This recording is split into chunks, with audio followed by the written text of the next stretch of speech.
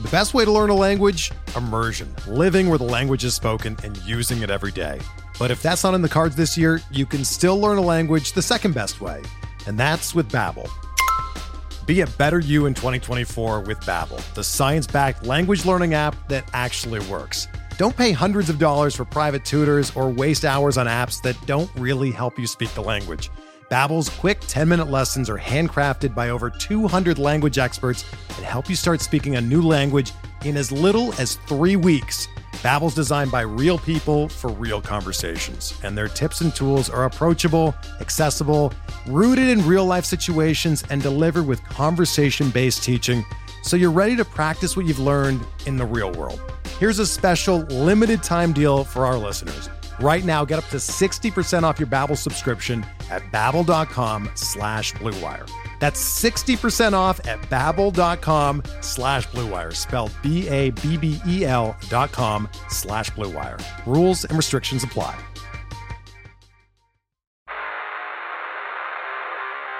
You don't want it, you don't need it, but you're gonna get it anyway. The Kevin Sheehan Show. Here's Kevin. Two guests on the show today, and neither is Chris Cooley. He apologizes. I apologize. He called me and said he had to go to North Dakota, and he started to talk about why he needed to go to North Dakota, and I'll be honest with you, I kind of tuned it out at that point. Not because I was angry or upset that he wasn't coming on. I am upset that he's not coming on because I love it when he comes on, but I'm not angry about it. He is very generous to have done as much as he's done with us this year. And to commit to watching these games, or at least watching them after the fact and doing the film breakdown when he's done it. But I think it had something to do with a piece of equipment, and I wasn't likely going to understand it anyway. But maybe he can come on Friday. And because they play on Monday night, because Washington plays on Monday night, it wouldn't be too late on Friday to look back to the Minnesota game. And then on Monday he can come on. We can talk about the NFL from Sunday and preview the Philly game. That's my plan anyway. We'll see if it works out. Actually, that reminds me of something. Our good friend Sabah from North Carolina, she is rather Taylor Heineke obsessed. I mean, I don't think it's actually super healthy, and I've shared that with her. She's a doctor. I can only imagine being one of her patients after she listens to somebody criticize Taylor Heineke. I mean, that would be the worst time to walk into her office to be seen by her. But she sent me... I mean, it's one of 75 DMs I get a day from her. She sent me something the other day that I'm looking for right now as I'm speaking into the microphone, and I'm looking to find it. She does send a lot of DMs, direct messages via Twitter. Here it is. Sweetheart. She called me sweetheart. I think that's because I probably referred to her as sweetheart. And I did so in not a condescending or a sexist way. It was very much tongue placed firmly in cheek. And by the way, Sabah has a sense of humor, which is great. And she's not overly sensitive. She is here's one for you. She's one tough broad. She is. It's one of the things I love about her. She said, sweetheart, you are doing all you can to blame Taylor. Funny how after he wins, you don't want to talk about it a lot. You didn't even have Cooley review Taylor's performance after the last two wins. I'm sure you'll have him preview play-by-play this week. The best thing about Sabah, she is feisty. She keeps coming at you, which is great. It doesn't matter how wrong she is. She'll keep coming. Again, Cooley's not reviewing Taylor Heineke's performance today on the normal film day, even though your implication was he would be on this week to review play-by-play, because I think even you understand Taylor did not have a great game on Sunday against Minnesota. But he's not on, because the truth is that Taylor Heineke has nothing to do with Cooley's appearances on this podcast to do film breakdown. In fact, I think he did do a film breakdown after the Green Bay game of Taylor Heineke, didn't he? I'm pretty sure he did, because I think Sabah said, why don't you listen to Cooley more? He knows what he's talking about, which he does, of course. And I had given, Taylor, glowing marks for the second half and horrific marks for the first half. And I think I ended up saying, normally this would be a C performance, but I'm going to give him kind of a C plus B minus because, he played so well in the second half, which, by the way, I've been very complimentary of him for various portions of the games so far. Not Sunday's game. Although I did compliment 4 or 5 throws and plays he made. But no, it really has nothing to do with, Cooley's only going to review him when he plays poorly, and he's going to ignore it when he plays great. Well, he hasn't played great at all. Okay, he hasn't played well for 60 minutes. He's had a couple of moments. He had the end of the Indy game, and he had a really solid second half against Green Bay. Sunday, he didn't play very well at all. And cost them, was a major reason, not the only reason, but a big reason why they lost the game Sunday with that interception at a back-breaking portion of the game to throw an interception in. Anyway, why do I even waste time?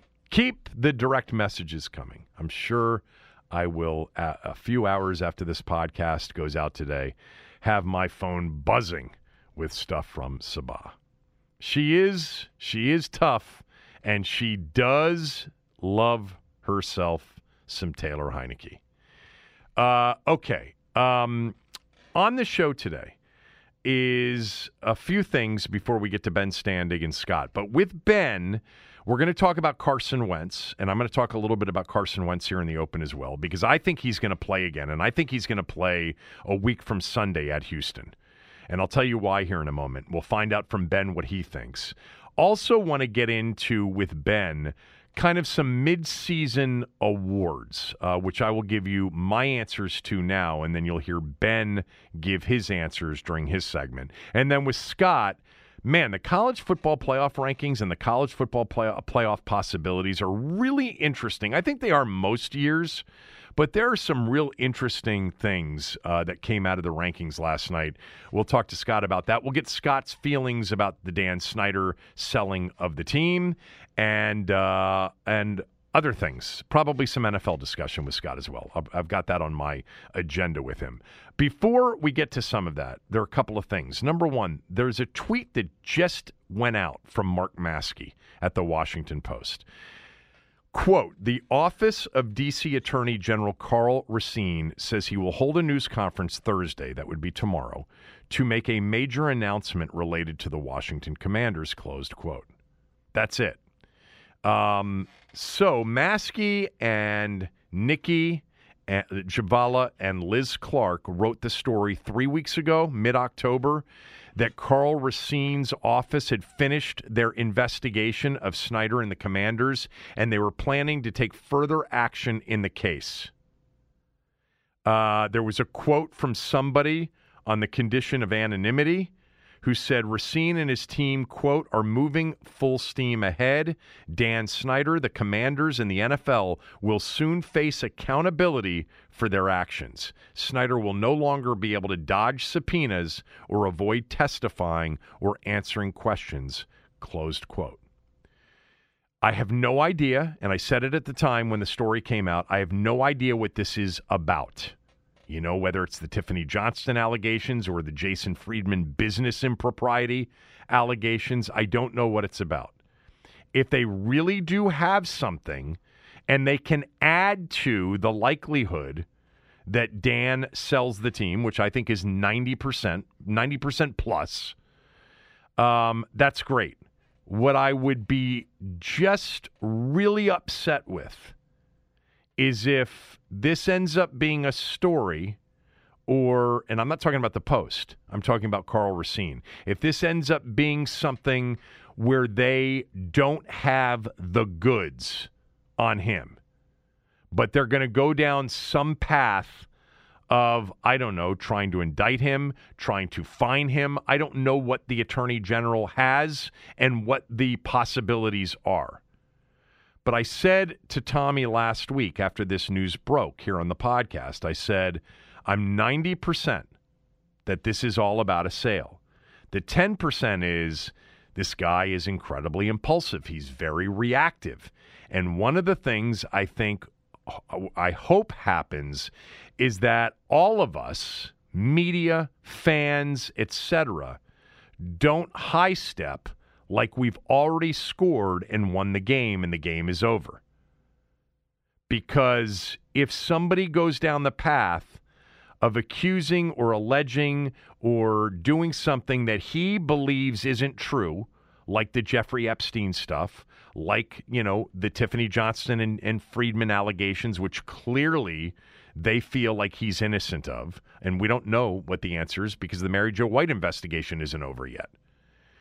Just be careful, I would say, and I'm not talking about at the expense of women who've come forward and have been victims to the organization. I would never advocate that they don't come forward and that they wait until he's sold the team. But I'm really talking about other stuff. If it's not something that you really have, don't piss him off. Don't change his mind. Don't back him into a corner anymore. I mean, however he arrived at this decision last week or a few days before last week, he came to it. And it really appears as if he's moving forward. And they understand, too, now, the jubilation in terms of the reaction, which just, I think, solidified, certainly in the family's mind, yeah, we're doing the right thing. Sunday wasn't at FedEx Field, wasn't what it was against Green Bay.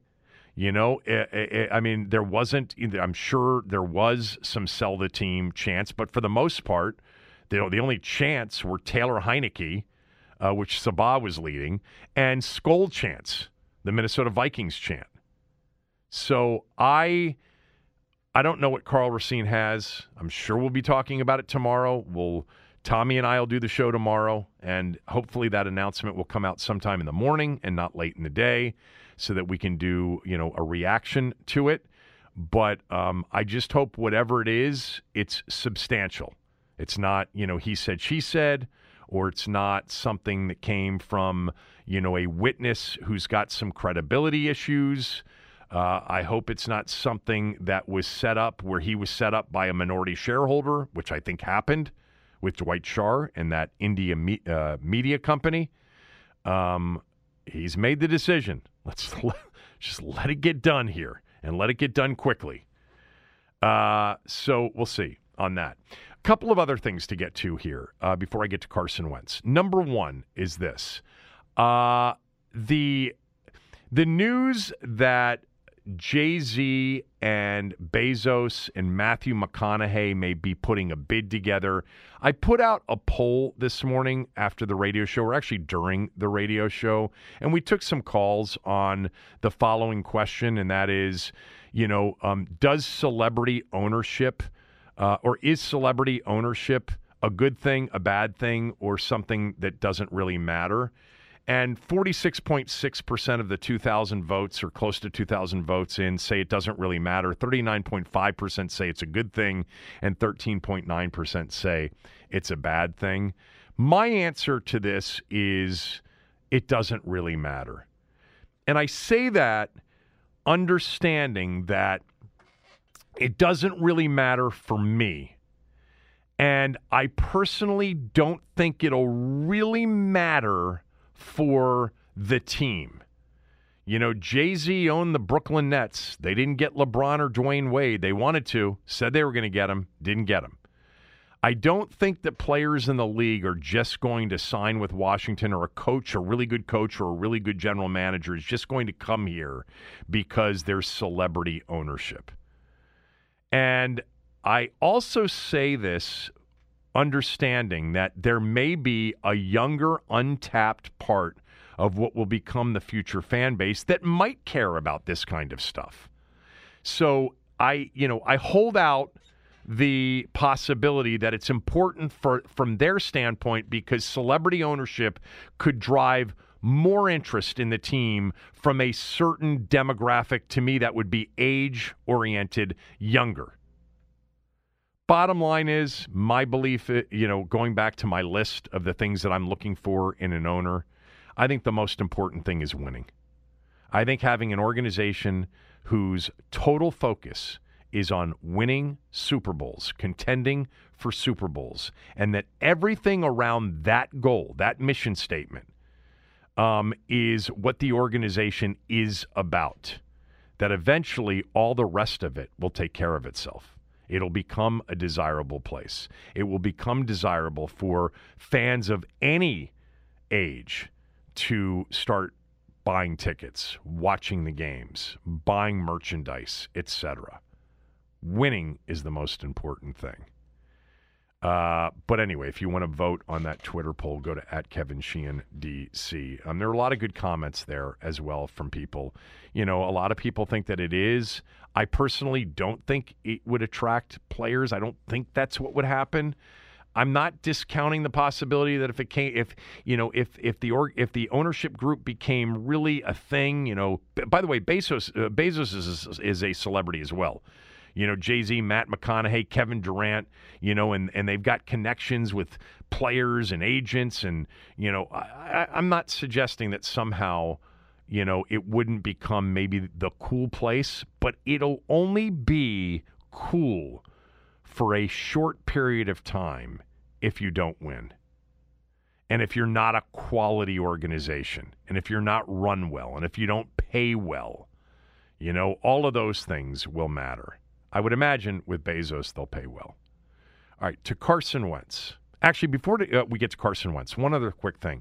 I saw this last night, that NFL games on average are 3 hours, 1 minute, and 55 seconds through 9 weeks of NFL football this year. And that is the fastest average of an NFL game through 9 weeks since 1993.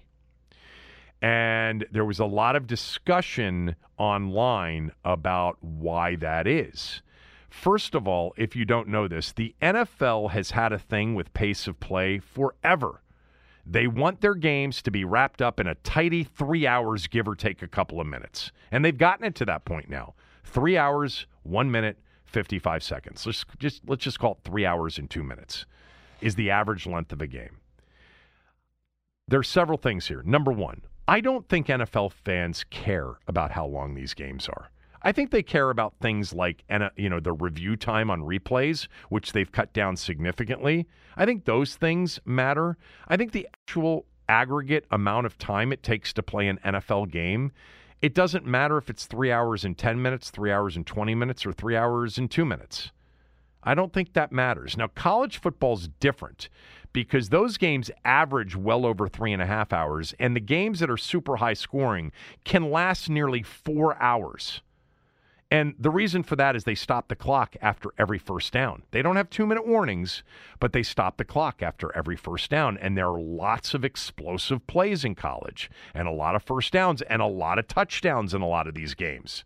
So you end up with much longer games. I mean, it's not unusual when you're sitting around Saturday afternoon, the game that started at 3:30, all of a sudden it's 7:15 and the game's still going on. NFL games, have historically always been shorter, much shorter. But I personally don't think it matters if it's 3 hours and 15 minutes or 3 hours and 2 minutes. I think they're trying to solve a problem that doesn't exist. It's kind of like the taunting thing that they've emphasized in recent years. I think they're trying to solve a problem that isn't a problem. It's not like they've got melees all the time, these ugly, hideous-looking fights that happen all the time in NFL games because of the taunting. And I think, normal emotional reactions to really good plays, that needs to be a part of the game. Now, standing over somebody and pointing and MFing somebody in their face after you make a big hit, that's taunting. But the stuff where the guy's going backwards and pointing after a big hit, that's not taunting. Enough. So I think with the length of play, the pace of play thing, I think they've been trying to solve a problem that isn't a problem. However, these are the reasons, in my opinion, because I saw a lot of people saying, well, what are the reasons? And people said, well, they've cut down the amount of time that they're using on replay, on review. They're getting to an answer much faster. That's great, but that may account for some of it. But here are the other reasons I think that games are shorter, which, by the way, I've noticed I've noticed that, there was a game a few weeks ago, and I can't remember exactly what it was. It was in the 1 o'clock window, and the first quarter ended at 1:21 p.m. And I remember making a mental note. I was like, wow, that is a fast first quarter. 1 o'clock games kick off officially at 1:02 p.m. They don't kick off at 1 o'clock. They kick off at 1:02 p.m. I'm pretty sure. I know it's not 1 o'clock. I don't know if it's 1:01 or 1:02. But, when you go to a game as a media member, especially if you're in the broadcast, on the broadcast team, which as the host of the pregame show for as many years as I did it, and then many times sitting in the booth to watch the game with Larry, Sonny, Sam, Larry, Sonny, Cooley, Doc, etc., they pass out an itinerary and they tell you, band comes on, teams introduced, coin toss at, 12:56, teams go here, and then 1:02 kickoff. It was never 1 o'clock. It was 1:02 p.m. And when when the first quarter ends at 1:21, I mean, it's almost impossible for that to happen because you've got, I think, 3 to 4 2-minute commercial breaks that you have to run. That's, 6 to 8 minutes. I forget if it's 3 or 4. So you had a 19-minute quarter, which means somebody had a super long drive where they couldn't go to a commercial. And then before you knew it, the next team had a really long drive where the clock was just running and the quarter was over. So the second quarter probably took a long time to play because they had to get in all the commercial breaks for the first half. Anyway, here are the reasons, in my opinion, that the games are speeding up. Number one is scoring is down. Scoring's down by like 4 points. And so it's somewhere between 4 and 5 points at this point from last year. When you get a score, the clock stops. You kick an extra point, which is an untimed play, and, both teams go to their sideline, and the special teams units come out, and you do a kickoff, usually with commercials in between. Sometimes not if you've used up all of your allotment of commercials, but a scoring play adds time to the game. Well, scoring's down. Number two is completion percentages are very high. When there's an incomplete pass, the clock stops, and it doesn't start until the snap of the next down. When the ball is caught inbounds, the clock continues to run. If it's caught out of bounds, or if it's caught and then the guy goes out of bounds, the clock stops briefly, just like if a runner goes out of bounds. And it's not supposed to start again until the ball is spotted for play. More on that coming up in a moment. But number one, scoring's down. Number two, completion percentages are very high. So the ball's not hitting the ground as much, which stops the clock. And then number three, watch for this. Because of the emphasis on pace of play, and for the NFL, this obsession over the years of a 3-hour, tidy little package of game, which, again, I think is trying to solve a problem that doesn't exist. They're not bleeding over into the late window games anymore because they moved those games to 4:25 p.m., the doubleheader games. Used to be those games won at 4:05, then at 4:15, and now 4:25. Because you can't, you want the entire nation for that doubleheader game on Fox or CBS to be done with their 1 o'clock games when that game kicks off. You want, the advertisers to have everybody, a full audience to advertise to. Back in the day, if the 1 o'clock audience wasn't always there, sometimes you wouldn't get your first commercial break until the majority of the audience had joined. Anyway, you watch when a player goes out of bounds the next time with the football, after a catch or after a run. The clock is supposed to stop, which it does, and then it is not supposed to start again until the ball has been spotted for play. If you watch, the clock stops, and within a few seconds this year, they're rolling it, whether the ball is ready to be played or not. And the other thing, and I think we've seen a lot of this over the years, if there's any doubt about whether or not a runner was stopped inbounds with forward progress, if there's any doubt, they roll the clock. I watched the Antonio Gibson play at the very end of the Minnesota game because I had made this note that I think Gibson got out of bounds on that final play. It's really close. He was running sideways and then he ran backwards to get out of bounds, but that's not an official forward progress stopped. And then he got tackled and he went down. It was really close as to whether or not the knee was down in bounds before the ball got out of bounds or not. But I actually thought there was, a chance he got out of bounds. The referee didn't even think about it. There was contact in bounds and he was rolling that arm. Roll that clock. I hope we're not getting cheated on football. There's a safety benefit to shorter games if there are fewer plays. Now, I looked this up. The median number of plays is the exact same from last year. The average number of plays is just down slightly. So it doesn't appear as if we're getting cheated, in a significant way on play count. But, the benefit for them is safety. Hey, we got a tidy little game. It's got less plays, less opportunity for serious injury. It's all good. And nobody's really noticing. Well, I do notice the shortening of the games. I don't like it. I don't want there to be risk to the allotment of product that we get. Now, again, play counts aren't that much different from last year. I think the average difference is close to like a play a game. So we're down one play a game from last year. But what you do have this year is you've got the closest games through 9 weeks since 1970. Schefter put this out. The average final score margin, 9.43 points. It's the lowest final margin since 1970, since the merger. There have been 72 games decided by 7 points or fewer. That's the most through Week 9 in NFL history.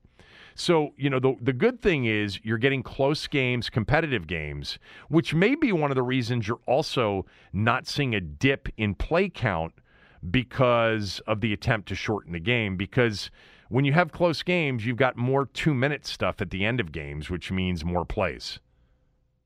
This is all just, for me, kind of logical reasons why I think the games have been shortened. Certainly the scoring is a big part of that.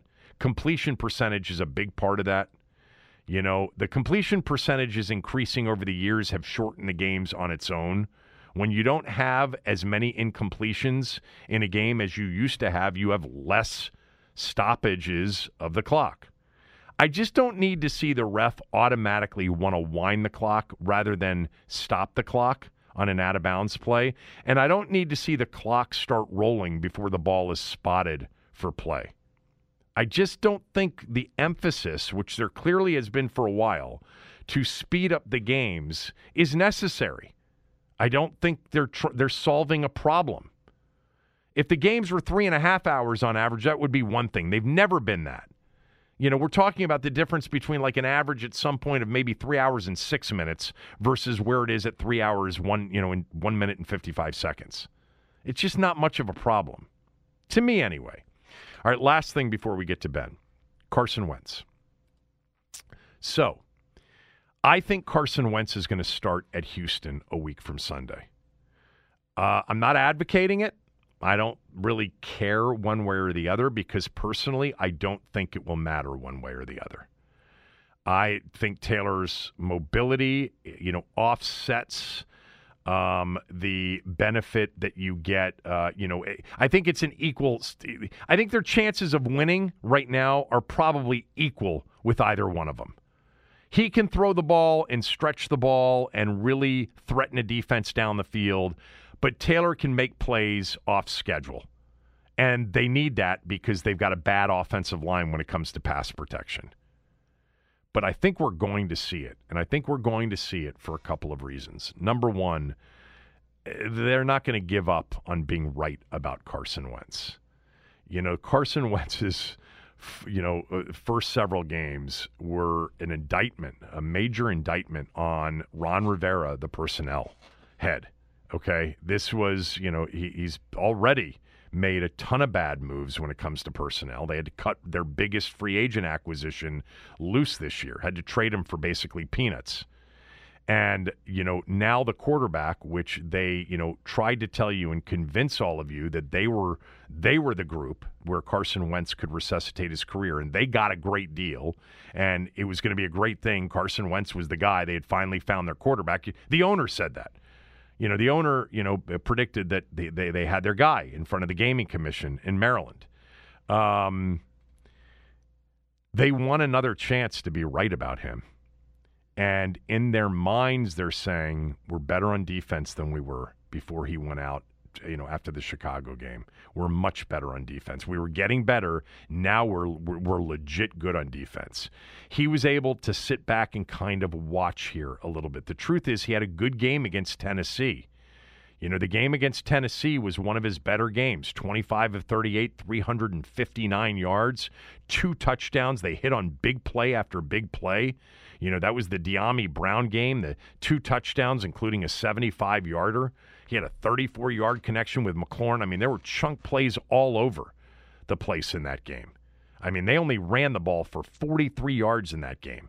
And they had a chance at the end until he threw the interception, and, he pretty much soiled himself there at the end. But he had taken a step forward from where he had been the previous weeks, where he got completely buried by the Eagles and Cowboys, in part because of him, but also in part because they were excellent defensive teams and the offensive line was a mess. So the Chicago game wasn't pretty, but they can blame that on the injury. He wasn't healthy going in. Remember the report about him, being hurt going into the game, and then he got injured during the game. So throwing for less than 100 yards in a game that they did win, but they certainly didn't win because of him, but they can blame that on the injury.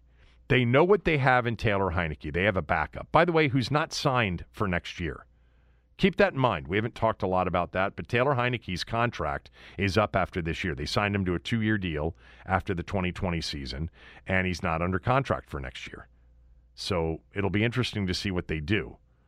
But they know, obviously, not obviously for everybody, obviously for most of you, that he's not the long-term answer. And so they're going to give Carson Wentz another chance to be the answer. Another reason for Carson Wentz, in addition to them not wanting to look horrible and having another chance to look good, and rationalizing in their own mind that there's a chance he'll be much better because they're much better on defense. He's had a chance to sit back and watch, and he's going to be healthier. And that is the NFC. I mean, the NFC right now is opening up for the possibility of an 8-9 team to grab that 7 spot. 9-8, I would think right now is the max that you have to be to have a legitimate chance to get into the postseason. So at 4-5 with 8 games left, they're like, can we win 5 of them? That would put us in. Winning 4 of the final 8, half of those games, gives us a good chance. I mean, Philly, Dallas, and the Giants right now look like pretty good bets to make the postseason. The Giants aren't as good as Philadelphia and Dallas, but they're 6-2. Minnesota's 7-1. They're running away with that division. And if somehow they collapsed and didn't win the division, they'd still have 9 wins, 2 more to be a wild card. The NFC South winner is going to produce a division champion, but more likely than not, nobody in contention for a wild card spot. They have 2 4-5 teams in Tampa and Atlanta at the top. And then you've got Seattle at 6-3 and San Francisco at 4-4 in the NFC West. So the 4 division winners, let's call them Philly, Minnesota, Tampa, and Seattle, even though I think San Francisco will end up winning that division. And then you've got Dallas, the Giants at 6-2, and then we're into the mess for the 7 seed. San Francisco right now has it at 4-4. Then you've got teams at 4-5. The Falcons would be at 4-5. Washington would be at 4-5. They're still only a half game out of the 7 seed. They're looking at that. Remember in 2020, Ron Rivera thought the season was over, and then he said it's not over. Look at the division. And we changed kind of the way we felt about the season. They're paying attention to this. They are tied for being a half game behind the 49ers for the 7 spot. So I think when all is said and done, 9 gives you a pretty good chance of snagging that last spot. 8, who knows? It's possible. Now, San Francisco or Seattle would have to go backwards, or the Giants would have to go backwards. But it's possible. And I think for those reasons, and the reasons of Taylor Heineke wasn't overly impressive, even though he had some moments and the players like him. But the bottom line is if they lose to Philadelphia on Monday night and he doesn't, play really well, because he hasn't played well. He's had moments, played well in the second half, played well down the stretch against Indy. Other than that, it should have been 3 to 4 picks in turnovers in the first half against Green Bay. They really didn't do much offensively. They moved it a little bit here and there, but ultimately had just 3 points, 7 points, going into the fourth quarter, going into the latter portion of the fourth quarter against Indy. And last week, really offensively, let's face it, I mean, they got incredibly lucky on a 49-yard touchdown pass. They had a referee get screened, and they had a guy calling for a fair catch that got, knocked out of the way by that referee who was setting the screen. And Curtis Samuel made a great play. But as Nick Ackridge, who was on the show yesterday, said, that is a turnover-worthy play, and he's got too many of them, which is why his PFF rating is so low. It's very low, not just from Sunday. It's been low throughout. I don't think it's all his fault, Sabah. I don't. And all of you that love Taylor Heineke, I think the offensive line's a problem, and I do think there are some things that Scott Turner could do, although I'm not nearly on board with most of you who think it's all Scott Turner. I don't agree with that at all. But I think we're going to get Carson Wentz, assuming he's healthy. I should have said that from the beginning. Assuming that all is well, he comes off and he quarterbacks at Houston, and they give it to him until they're out of contention.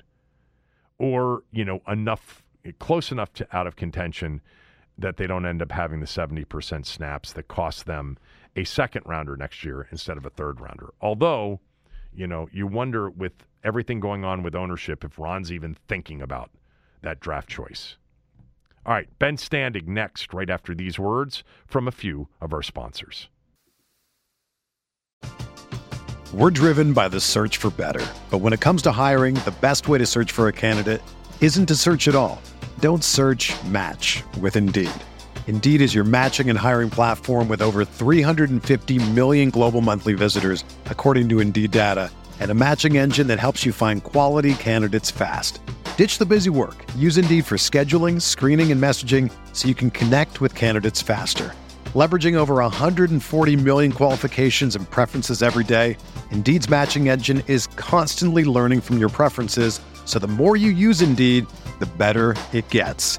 Join more than 3.5 million businesses worldwide that use Indeed to hire great talent fast. And listeners of this show will get a $75 sponsored job credit to get your jobs more visibility at Indeed.com/Blue Wire. Just go to Indeed.com/Blue Wire right now and support our show by saying that you heard about Indeed on this podcast. That's Indeed.com/Blue Wire.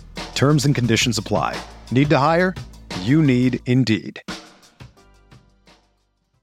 If I would have applied myself, I could have gone to the NBA. You think so? Yeah, I think so. But it's just like, it's been done. I didn't want to, I was like, I don't want to be a follower. Hi, I'm Jason Concepcion. And I'm Shea Serrano. And we are back. We have a new podcast from Wondery. It's called 6 Trophies. Woo! And it's the best. Each week, Shea Serrano and I are combing through all the NBA storylines, finding the best, most interesting, most compelling stories, and then handing out 6 pop culture themed trophies for 6 basketball related activities. Trophies like the Dominic Toretto I Live My Life a Quarter Mile at a Time trophy, which is given to someone who made a short-term decision with no regard for future consequence. Or the Christopher Nolan Tenet trophy, which is given to someone who did something that we didn't understand. Catalina Wine Mixer trophy. Ooh, the Lauryn Hill You Might Win Some, But You Just Lost One trophy. And what's more, the NBA playoffs are here, so you want to make 6 Trophies your go-to companion podcast through all the craziness. Follow 6 Trophies on the Wondery app or wherever you get your podcasts. Listen ad-free right now by joining Wondery Plus.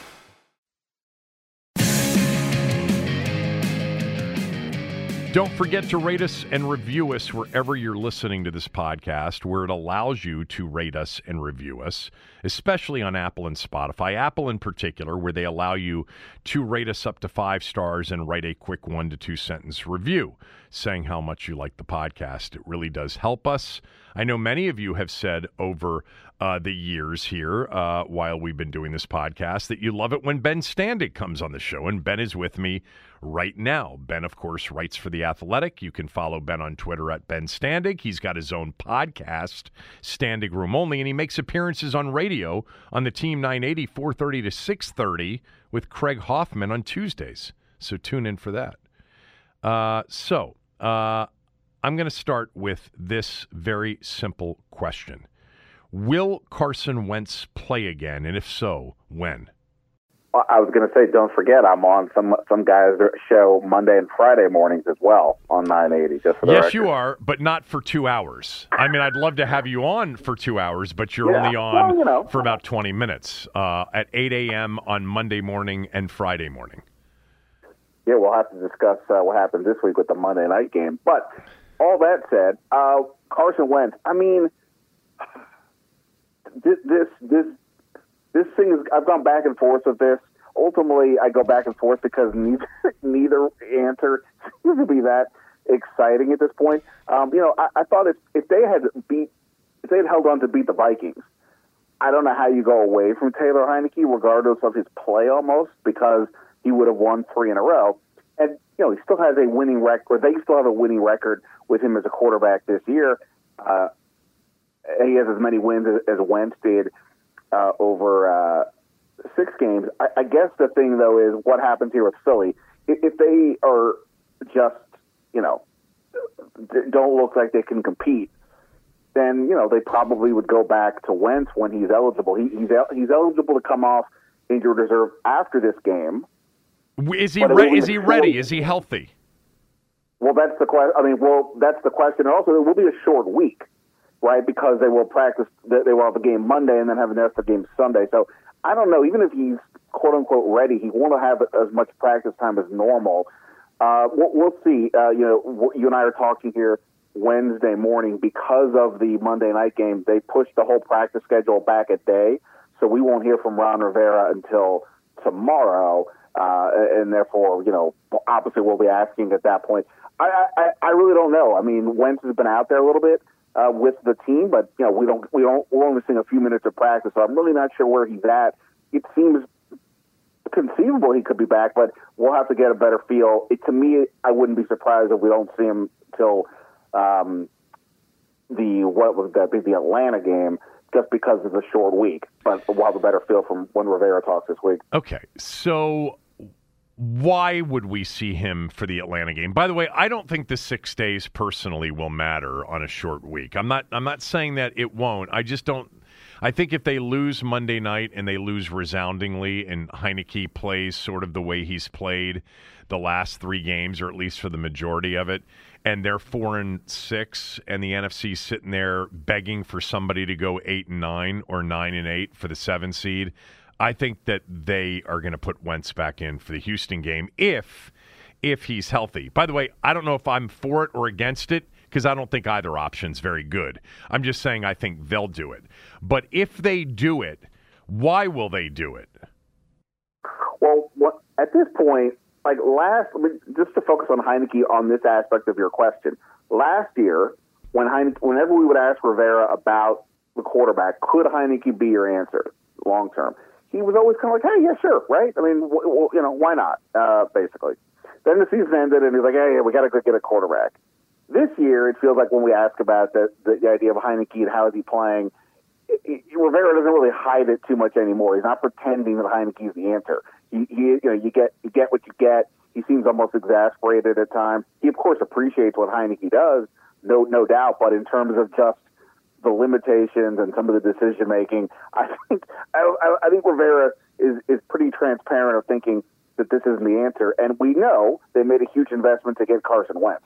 A lot will depend on Rivera's future, how this game goes, not to mention the ownership deal.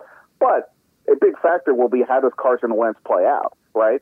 Yes, they can get rid of him after this season without any issue on the salary cap. but that would also mean they have no quarterback for the long term, presumably. So that to me is like Carson Wentz is both playing him now would be to give you a chance to win now. Like you said, the NFC is fairly wide open from the wild card perspective. It would also help Rivera perhaps help justify making the move. And then, frankly, give him a chance to see, do we have a quarterback for next year? Whereas Heineke, it's more just like maybe he gives you the better chance to win that next game, but they know the limitations exist, and maybe he doesn't anyway. So that, to me, would be why Wentz would come back. I think Heineke may, if not have to win this week, would at least probably have to, take the Eagles, to the buzzer or that type of deal, look pretty good on offense to keep it would be my guess at this moment. Yeah, I think the part that I talked about is just we know that they don't want to admit that they were wrong at this point. I mean, I don't think that this is a William Jackson situation yet for them, and I think they can rationalize that the defense is much improved from early in the season. And that maybe, stepping back and watching a little bit more and learning a little bit more about the offense, when it really comes down to it, it'll be, look, we traded for this guy. We said a lot of nice things about how he was the guy. I mean, I'm not saying they're saying that to each other, but they're saying it to themselves. This guy's got to do it for us. I mean, it would be one thing if Taylor were lighting it up and it was so hard to go away from it. But, it's not like we're going to lose the team at this point if we're 4-6 and Taylor's been what he's been. The team loves him, but they'll understand. I just think it'll happen sooner, and then they'll give him a chance to make the run. Atlanta. Houston and Atlanta and the Giants twice to position themselves for a potential, late December, early January run to a wild card. And if they're not there through that stretch, then they sit them, and maybe you get Taylor or maybe you get Sam Howell. But I think it's coming against Houston. It sounds like you think it's coming too, but it'll be against Atlanta. I mean, by the way, I'm saying that based on the assumption that he is healthy enough to go. Yeah, I mean, look, if they think he's healthy enough to go, and like you said, I mean, he's already been playing with the team, so it's not like he's just some, inexperienced guy. So yeah, maybe the missing the day of practice means nothing. Totally conceivable. I guess in my head, with all their injuries, they seem to be fairly conservative. So that's the only reason I guess maybe I'm thinking maybe they would wait. But yeah, the Houston game, like if you want to give Carson Wentz sort of some good opportunities going up against Houston, followed by Atlanta, would be just that. It could be harder to go with to sit Heineke if he were to beat Houston, right? So it could make sense. Again, it goes back to the same conversation we've had with these quarterbacks throughout. Carson Wentz raises your ceiling. Debate whatever all you want about what he is or isn't, but he gives you the big play potential. And this offense, the first two games, obviously they split them. They scored pretty well. They have not scored more than 17. They've only scored 17 or more points. Hold on, I'll say it one more time. They've only scored over 17 points once since those first two games. And some of those starts were with Wentz, of course, but it's also been Heineke. So Carson Wentz gives you more. There's more reasons for Rivera to look at this short-term, long-term. So that, I think it makes sense. But ultimately, what makes sense is viewing that they're going to have to go in the next offseason looking to get a better quarterback or a new plan at quarterback, because it doesn't feel like what they have right now is the answer. All right, one more question on this, and you've kind of answered it, but I just want you to answer it definitively from your standpoint, because we've been kind of talking about what the team, how the team will handle it. My guess is they're going to go to Wentz, unless, Heineke pulls out some miracle and not only wins the game, but plays exceptionally well. I guess there's context for, a 38-37 final. They get beat, where it's all the defense's fault. But do you think if they go to Wentz, and I would almost say when they go to Wentz, that it'll make much of a difference? Not really. The offensive line concerns are still there. I don't imagine Wentz has figured out how to improve his decision-making in the pocket over these last few weeks. I mean, Carson Wentz, I think the big takeaway from the first 6 games with Wentz is he is who he is, and they ultimately didn't do enough to help prop him up. He can do some really nice things with his arm, but you got to have a much better offensive line situation than they have. So I don't really think it makes much of a difference. Again, the variable would be because, like with Taylor Heineke, it's just such a grind to kind of get points or get yourself in position for points. With Wentz, he can turn that in one play. Again, it's the yin and the yang. You want the ball in your playmakers short and let them run with it? Yeah, that'd be great, but Wentz's arm can get you more. So I don't know. I don't think it matters too much one way or the other. But I think it matters to Rivera, which is why I think he would probably go back to Wentz at this point. Where do you come in on the Scott Turner criticism? Yeah, I mean, I didn't necessarily love everything I saw from the offense this week. When Taylor Heineke's getting all those balls batted down, it just sort of reminds, should you try to get him out of the pocket more? But I think they did try to get him out of the pocket more this week. And, sometimes it just feels like maybe the play calling is about trying to make some sort of, look at me type plays instead of just saying, hey, we do these things well. Let's just go back to them over and over again. But, at the end of the day, you can drop all the perfect plays you want. You're just limited with either of the quarterbacks, in this case, Heineke. I mean, it's really, I know we have analytics for everything these days. I would love the analytics for, how terrible the decision was that pass to Curtis Samuel that ultimately turned into a touchdown. But to throw into triple coverage deep like that, wow, I mean, just such a poor choice that obviously incredibly worked out. Great catch by Samuel. But every time Heineke drops back the pass, it feels like you're kind of just holding your breath.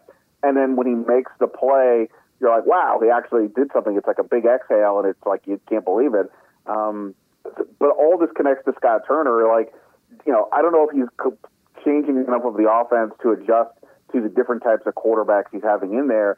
But that said, it's still, I think you and I have talked about this a lot in the offseason, that we both thought Scott Turner did a pretty good job and was perhaps underrated his first 2 years, and that now we maybe get to see the full-throated version of him with Wentz, and the reality is probably not. And maybe there is only so much you can do with as a coordinator with these quarterbacks. On the other hand, this is also what makes quarterback or makes coaches, the better ones who they are. Like the Giants, Daniel Jones is still not exactly a dynamic quarterback, but they are finding ways to win by using his strengths.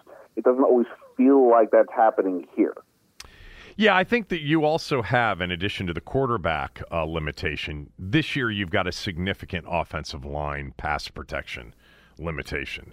And that's a bad combination because really good quarterbacks, sometimes can mask, along with, a good design and good play caller, et cetera, can occasionally mask the fact that you struggle in pass pro. But they have struggled since the jump. And the same issues that plagued Carson Wentz with the pass protection have really been an issue, I think, for Taylor Heineke as well. And I don't know if that's a fixable thing at this point. It probably isn't. Let's flip it to the other side of the ball. So this morning on radio with my producer, Denton, I don't know how we got into it, Ben, but I said, I think this defense right now for me and watching it, and especially on Sunday, there was something about, the all-black uniforms and just the nastiness that they played with. The constant, shutting down of the run, the pressuring of the quarterback, the hitting of the quarterback, the tackling. Even when they gave up plays, Minnesota really had to earn it. And I said to Denton this morning, this is the best either side of the ball has been, offense or defense, since the 2016 offense. The offense of Cousins, Pierre, Deshaun, Jordan Reed, Chris Thompson, etc. That was a really good offensive team. This is the best either side of the ball, offense or defense, has been this defense this year since that 2016 offense. I know it's not a lot to compare to. The 2020 defense was pretty good down the stretch, but they were playing, a bunch of third-string quarterbacks, second-string quarterbacks. But give it a second if you want to think about it, but do you think I'm right?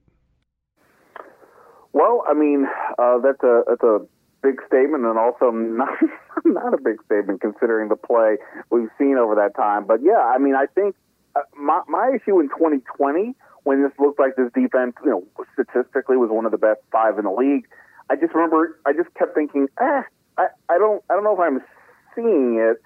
When they need stops, are they getting stops? I mean, Tampa Bay, ravaged them for over 500 yards in the playoff game and all that. So I didn't quite buy that. Now, this one, I think your point is well founded. I mean, the defensive line that we've talked about forever, about all this potential, and it feels like collectively they've gotten there. I mean, Deron Payne and John Allen are problems all the time, and Montez Sweat has picked up his game as the season's gone along, and they've gotten some good work out of guys like James Smith-Williams and F.A. Obata at times. So, I mean, and then I think on top of it, Jamin Davis is still a work in progress, but he's also making plays. He's at least being productive as opposed to just being sort of existing.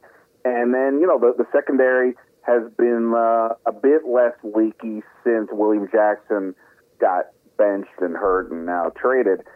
So, yeah, I think you can make that claim. I mean, whether I'd have to think about all the units, but I definitely think the defense has played at a level in which if the offense was giving you more, then we'd be talking about, wow, this defense is really, could be the key for them to making a playoff run. So yeah, I think it's been a pretty good turn, and kudos to Jack Del Rio. A lot of people wanted him fired, and this, that, and the other earlier in the season, but they have turned some things around for sure. And at least this week with the Vikings, they played a real offense. It wasn't facing the Bears or the struggling Packers or Sam Ehlinger. This was, Kirk Cousins, Justin Jefferson, Dalvin Cook. Minnesota did some good things, but they only had 7 points through the first 3 quarters, and that interception by Heineke set them up for their lone touchdown in the second half. So yeah, I think the defense has definitely played well. Will Chase Young play this on Monday night? I would probably say no, but that's purely a speculative thing at this point. I mean, he last week was only working somewhat, as far as we know, with the team, and he was doing a lot of work on the side field with the training staff. As I said, we'll be back out there tomorrow, Thursday. If he's out there, kind of in full, then that would be a different deal perhaps. But if he's still sort of half and half, then I don't know. And Ron Rivera's comment when we asked about this on Monday, he didn't say definitively he would. He kind of said he'll see on his, where he's at physically in his conditioning. So kind of sounds to me like there could be another week to wait, but, we'll see where he's at, if he's able to do more this week in practice. What about Dotson? Is he coming back anytime soon, or is this going to be one of these, soft tissue, long haul things?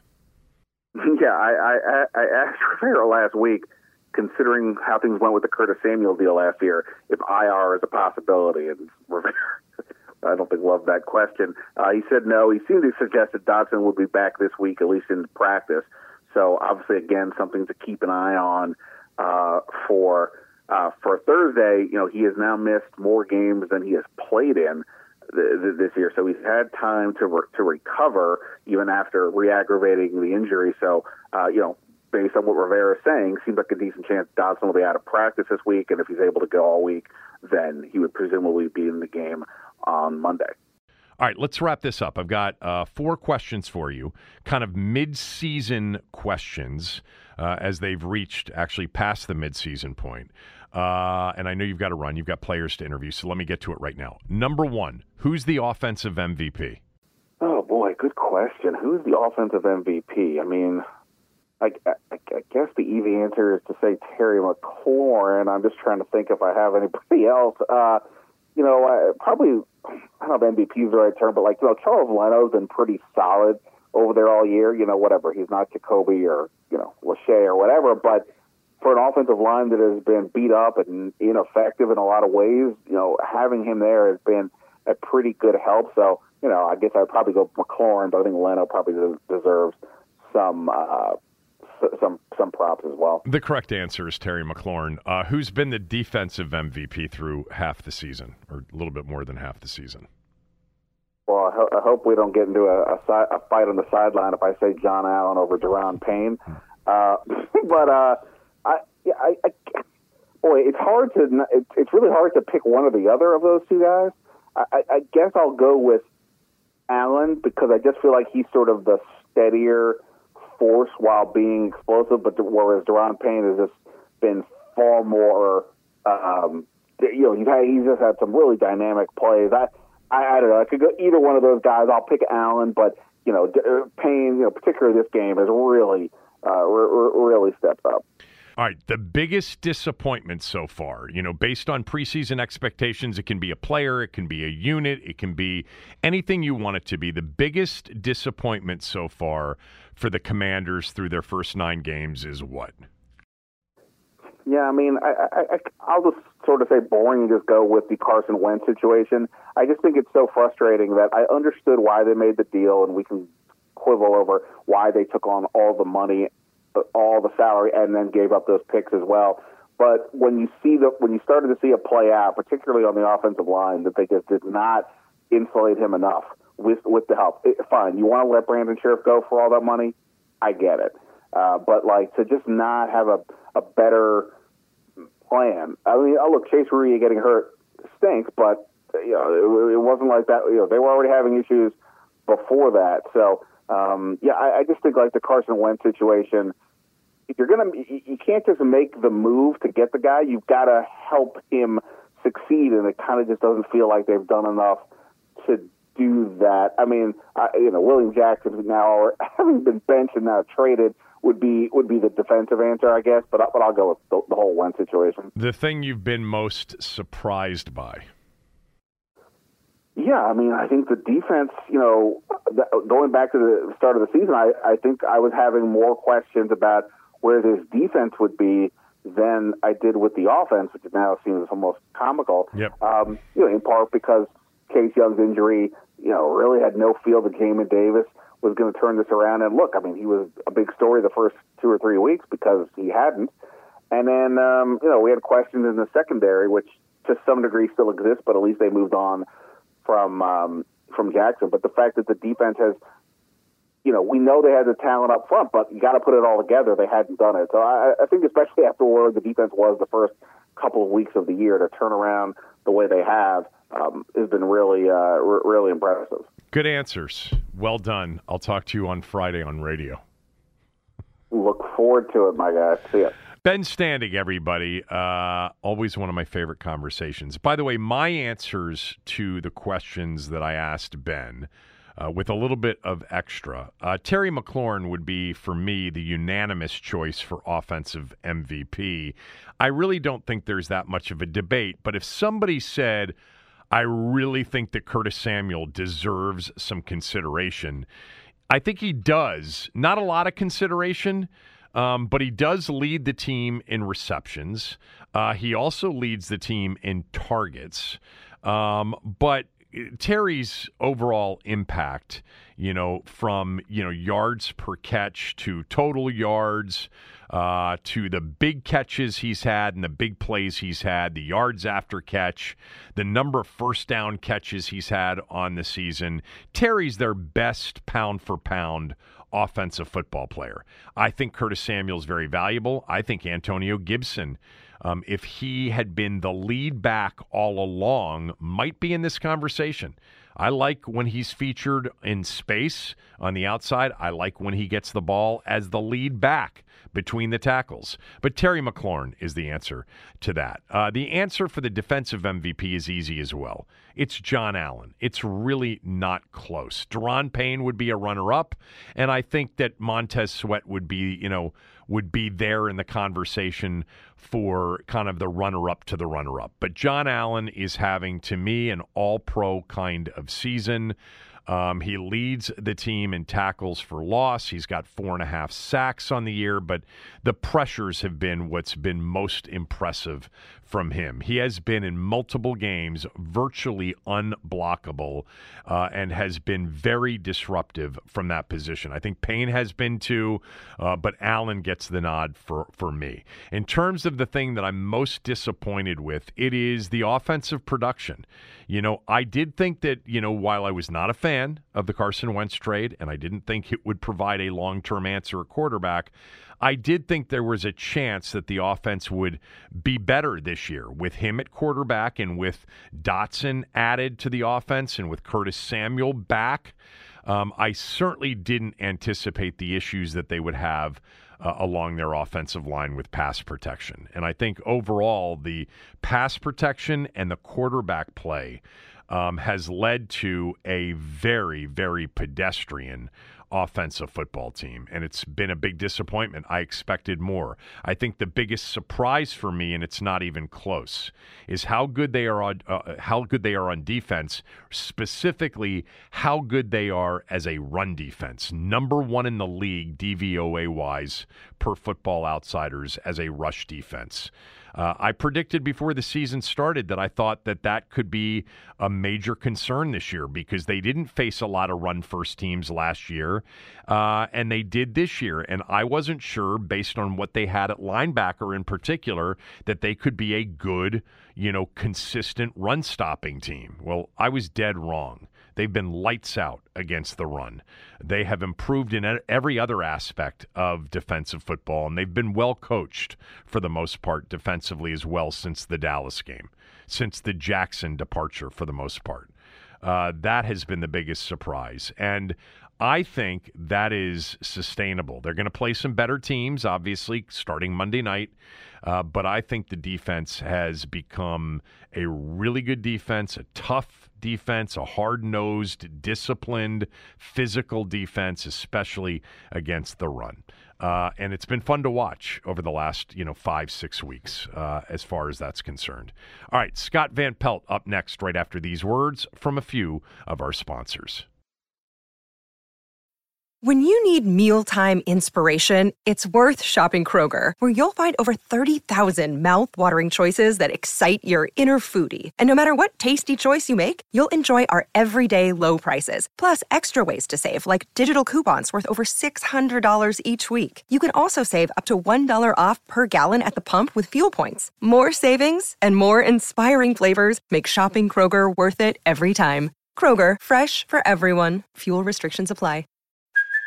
Hey, it's Kaylee Cuoco for Priceline. Ready to go to your happy place for a happy price? Well, why didn't you say so? Just download the Priceline app right now and save up to 60% on hotels. So whether it's Cousin Kevin's Kazoo Concert in Kansas City, go Kevin, or Becky's Bachelorette Bash in Bermuda, you never have to miss a trip ever again. So download the Priceline app today. Your savings are waiting.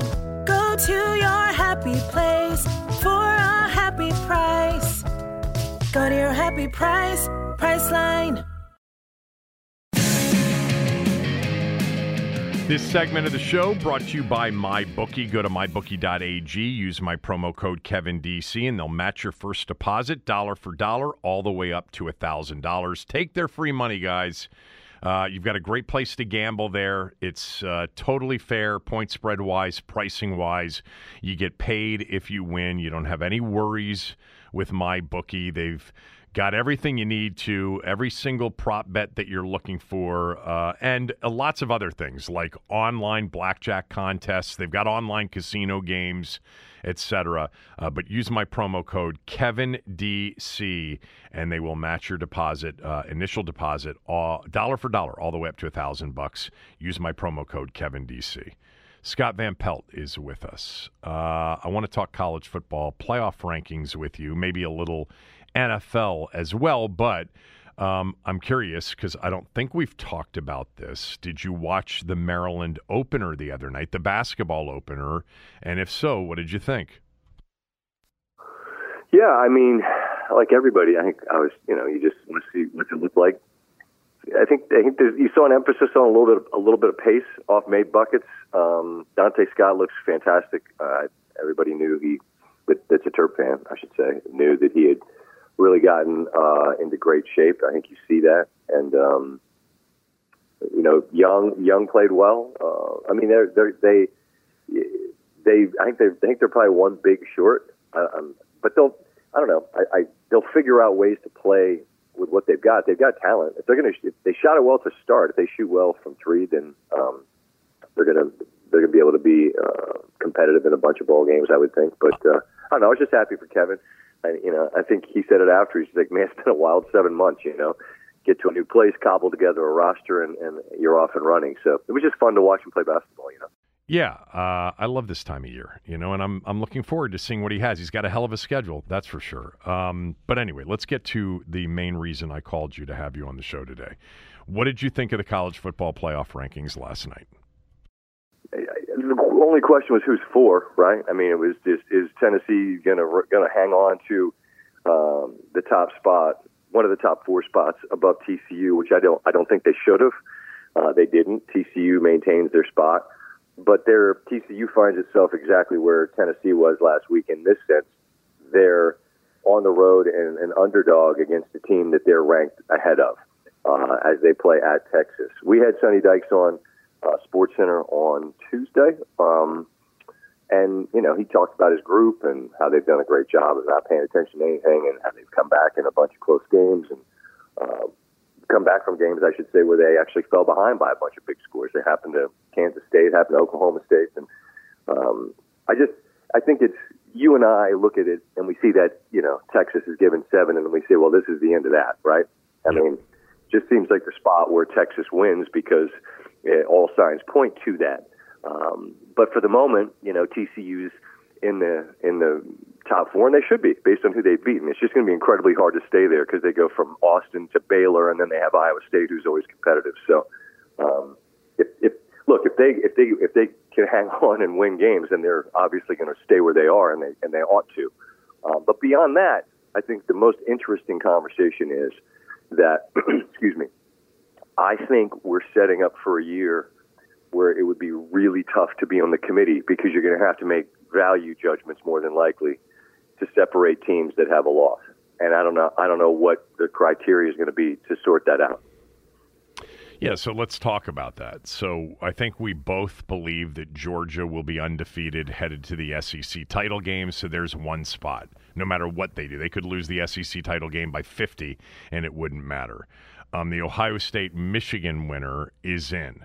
Those are, I think, the two givens. And the third would be if TCU goes undefeated, they would be in, but neither one of us thinks they're going to be undefeated. It's not just that they've got Texas, but they have to play at Baylor, and then they're going to have to play a Big 12 championship game as well. So if we go with what is most likely going to happen in terms of like kind of gimmies here, Georgia and the Ohio State-Michigan winner are 2 of the 4 teams, right? Yeah. Okay, so we would both rule TCU out with a loss, correct? I mean, depends on who it's to and by how many, I mean, if they lose by 3 in overtime to Texas, why should that be eliminating? I don't know. I guess, if you were to compare it at the end of the year to a USC who, went through UCLA and Notre Dame playing well and lost by a point to another team in the rankings. I think TCU, okay, that's fair. That's your opinion. I think TCU's out with a loss. And well, I mean, I guess it's just, so then the question becomes like, who's allowed to lose games? Like, that's the part about it that's, I don't know for certain how that would go. I don't know. I mean, I think a more interesting comparison. I mean, look, and there's a million we could do. Is Oregon and Tennessee both lost to Georgia, but Oregon, you're going to say, got beat by 46 and wasn't in the game, and I'll say, okay, you're right. It was the first game of the year, and they don't look anything like that now. And Tennessee didn't lose by as many, but if you watch the game, they had no chance to win it.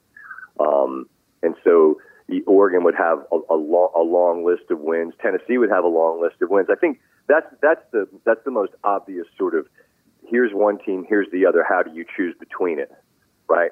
And that's, you're going to tell me Tennessee's got Kentucky, Bama, who else they beat? Oh, at LSU. Florida. And that's like, ooh, that's pretty good. And then Oregon will have UCLA, they're rooting for USC, obviously, to run through them, and a much better Pac-12 than it's been in years past. And I don't know how you choose. Okay, let me just answer your question on TCU. Yeah, I don't think they're allowed a loss. I think out of the group of teams that we're talking about, USC, Oregon, Tennessee, potentially Ole Miss, but I'm going to exclude them from the conversation. Potentially UCLA, but I don't think they're going to have one loss. But I think of the TCU, Tennessee, Oregon, USC conversation, they're not allowed to have a loss. I think the eye test and everything else would make it impossible for TCU to be in there with one loss. Now, unless everybody else ended up with multiple losses because they got upset, etc. To me, the real interesting thing, by the way, I think that's very interesting too, because if you end up with Ohio State and Georgia undefeated, or Georgia and Michigan undefeated, meaning Georgia wins the SEC title game, over an LSU or over somebody else out of the SEC West, then you're going to be talking about a lot of one-loss teams. You're going to be talking about, the Michigan-Ohio State loser, Tennessee, and one of the Pac-12 teams. Only one of the Pac-12 teams, but one of the Pac-12 teams. And I think your Oregon-Tennessee thing is interesting because if you watched the Tennessee-South Carolina game, it felt like the Oregon-Georgia game. Just the only difference being the score was significantly different. It was a beatdown on Saturday. Tennessee got beat down in every way that it seemed Oregon got beat down. And Oregon played them week one, and I think they're a different team now. But I don't know how the committee would handle that. Yeah, but that's my point. And then it also comes down to, right now you can have this conversation about how many SEC teams could you end up with? Well, 3. I'm sure you could talk yourself into a bunch, right? Yeah. You could talk yourself into a number of them, and that's okay. Well, then that's because they're allowed to lose. Why is the Ohio State Michigan loser automatically knocked out? You and I had this conversation on the phone the other day, and then I had it on the air with Reese Davis. I said, if I'm the Big Ten, and then I know it's sacrilege to talk about not playing it that Thanksgiving weekend, but Ohio State and Michigan playing when they do, it becomes a de facto elimination game because you don't have any time to recover from a loss if you're on the wrong end of it. And, let's say you play in October, then the thing that has happened in years past with a team like Bama is you lose early, but then you're able to win some games later, and then people go, oh, look at this one. Look at what you just said. If USC can beat Notre Dame, well, okay, Marshall beat Notre Dame. Stanford beat Notre Dame. But now you beat Notre Dame, and it's like, ooh, look at that. Well, okay, that's because it happened late.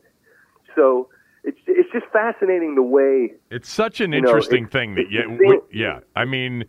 they'd never do it, but I don't disagree with you. I think there'd be benefit to it. Although I think this year they've got a chance to lose and get in, both of them. But go ahead. Maybe, but I don't think so because the recency bias. That's the last thing we saw. Whereas if you're let's just say it's Tennessee. Well, if they went out, it's like, they only lost once, but it was to Georgia. And it's like, well, did you watch the game? Because Georgia was demonstrably better. And, which doesn't mean that that's eliminating to Tennessee, but I'm just saying it was long enough ago that you kind of forget. And, they just won 3 in a row. Well, who did beat? And those 3, was it like Vanderbilt, Kentucky, and Missouri, I guess, was who it would be? No, they already played Kentucky. Missouri, South Carolina, Vandy. There you go. Okay, so, but you see what I'm saying? Like, I do. And again, they'd never change where it is on the schedule. It's just it most likely becomes an eliminator for them, barring the unforeseen. So this is all of these permutations we're talking about. This just feels really early for us. Yeah, but it's fun to be.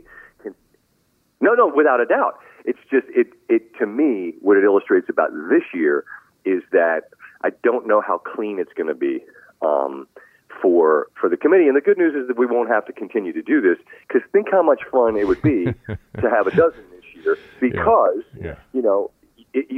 you could probably figure out a path that Bama's in it with 2 losses, and for all the crowd that's screaming, Bama is. I don't know that this is real life if they're like actual think pieces about Saban's dynasty being over or whatever else. I'm like, is anyone actually doing that over a 1-point loss and a 3-point loss, both on the road to teams that are in the top 10? Yeah. Like, is that are people actually spending their time doing that? I don't know. They don't look like Bama. I understand your point that agree with that. They've got a 1-point loss and a 3-point loss, and the 1-point loss came in overtime, and it's like oh my God, this is the end of Saban and Bama.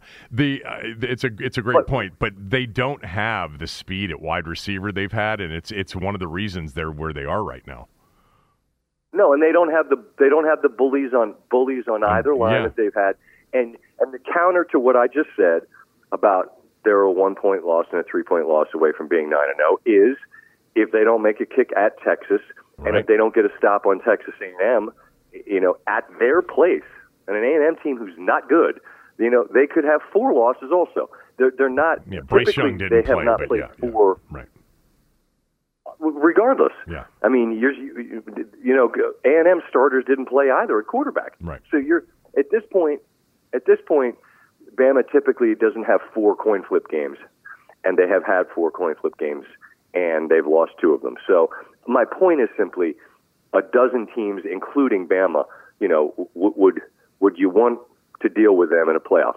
No, I'd rather play someone else. I'd rather play someone else whose program hasn't been in these games time and time again. LSU's a fascinating conversation. Well, that's what I want. What I want to get to, because to me this is the most interesting. Even though both you and I would say they're in big trouble Saturday against Arkansas as a 3-point favorite, but let's just, for the purposes of this conversation, assume that they win out, they go to the SEC championship game, and they beat Georgia.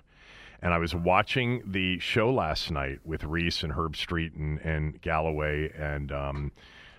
Who else was on last night? They've got a rotating chair. Greg McElroy was on. Matt McElroy was on. And I was surprised to hear Reese and Kirk Herbstreit say, well, they might not be in. It's 2 losses. It's too tough. And I said to you when we were talking last night, I said, fast forward to that Saturday night in December, and LSU's now on a 7-game winning streak, and they beat Bama a month ago, and they just beat Georgia. We would both say to each other, this is the best team in the country right now, period. And they're a conference champion, which, it adds weight to the resume.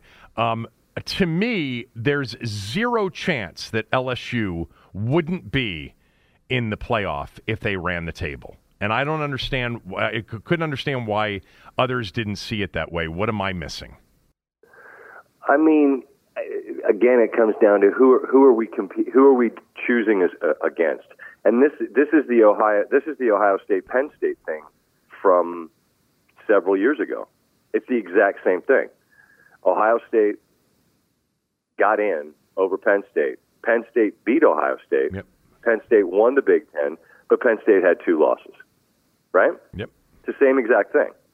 So in this case, LSU would have 2 losses, one of which was to Tennessee on its home field badly.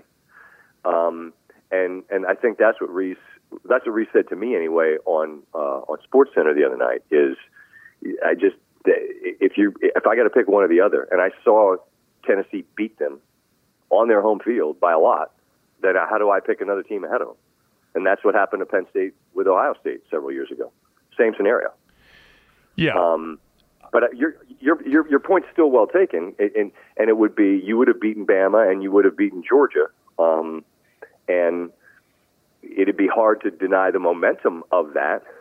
But then my question would be, well, because we're saying Georgia would get in even if they lost in that spot, right? Of course, yes.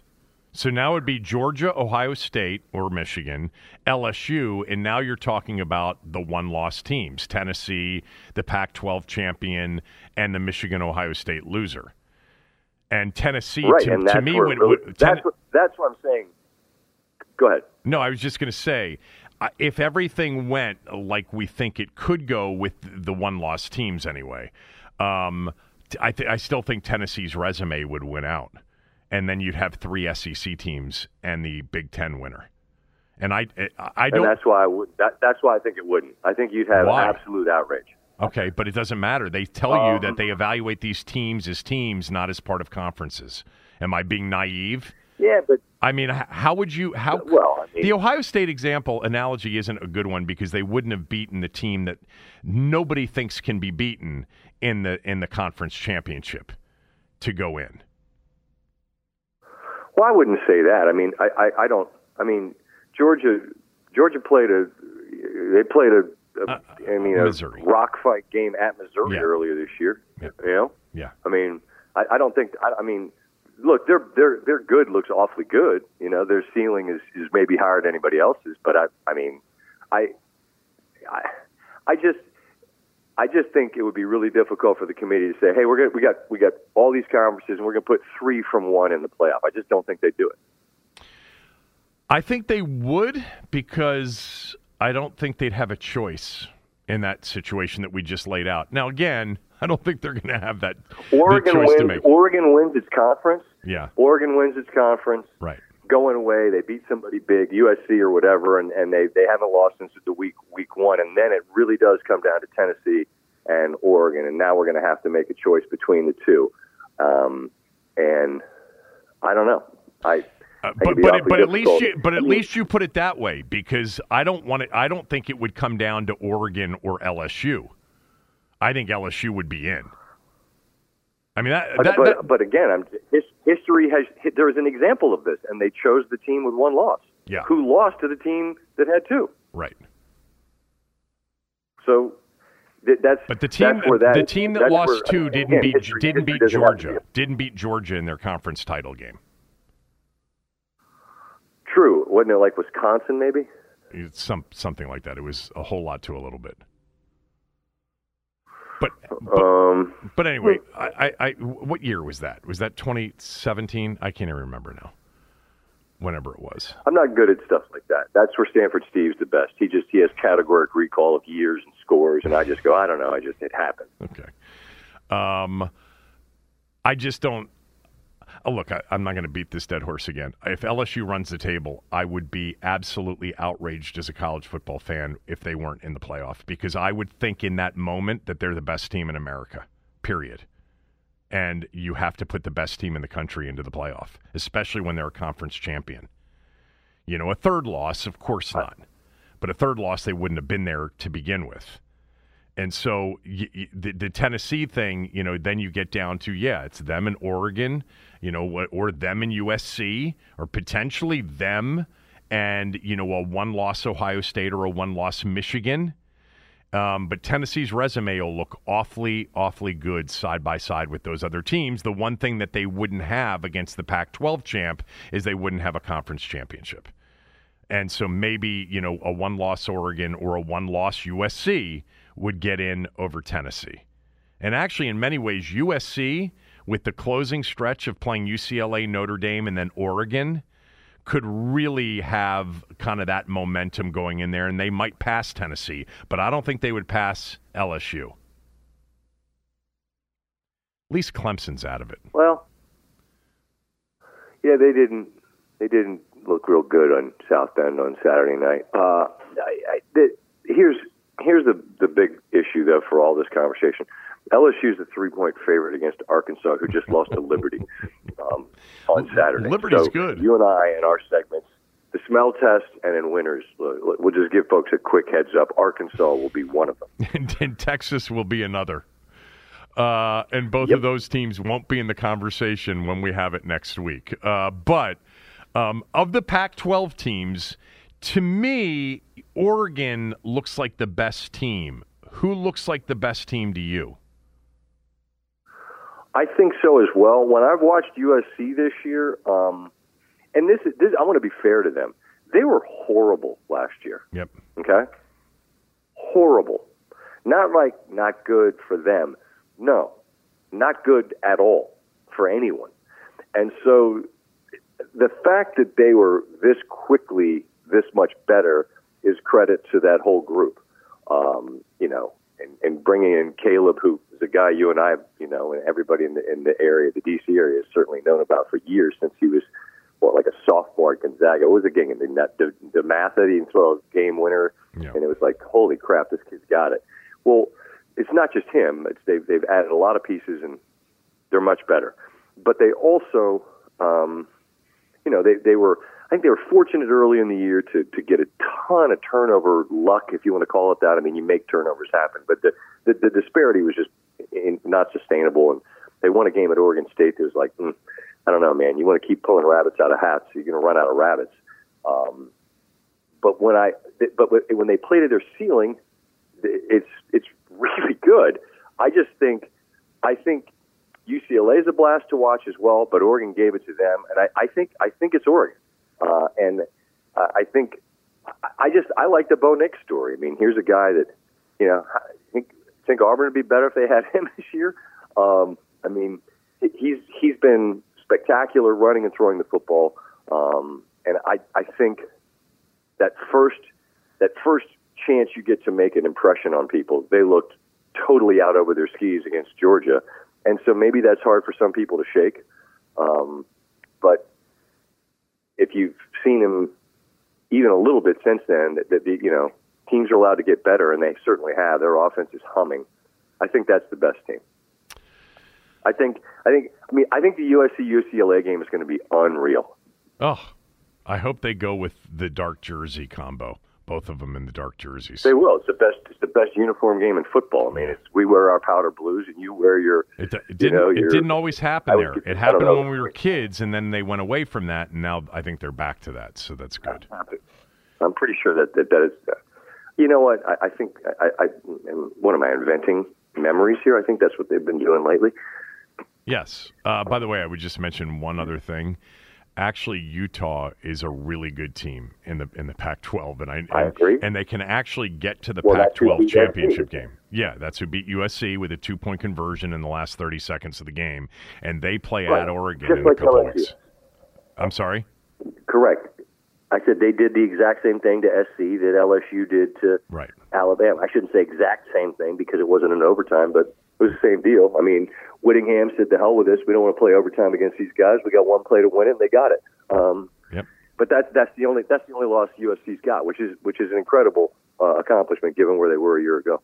But that league's way better because that league's been just totally ignored for several years in the conversation. This year it's the ACC. This year the ACC is not involved at all in the conversation. This year the Big 12 is right there. So is the Pac-12, and I think that only adds to making this more difficult to sort out because there's more conferences at the table that have teams that have to be accounted for. What was your big takeaway from Maryland's loss at Wisconsin, which was never competitive? That the old analogy in football that you have to run to set up the pass is sort of inverted with Maryland. That I think their run game with Hemby this year has been pretty good, but I think that the threat of Leah using his arm makes the running game better, if that makes sense. It's almost a backwards equation, in my opinion.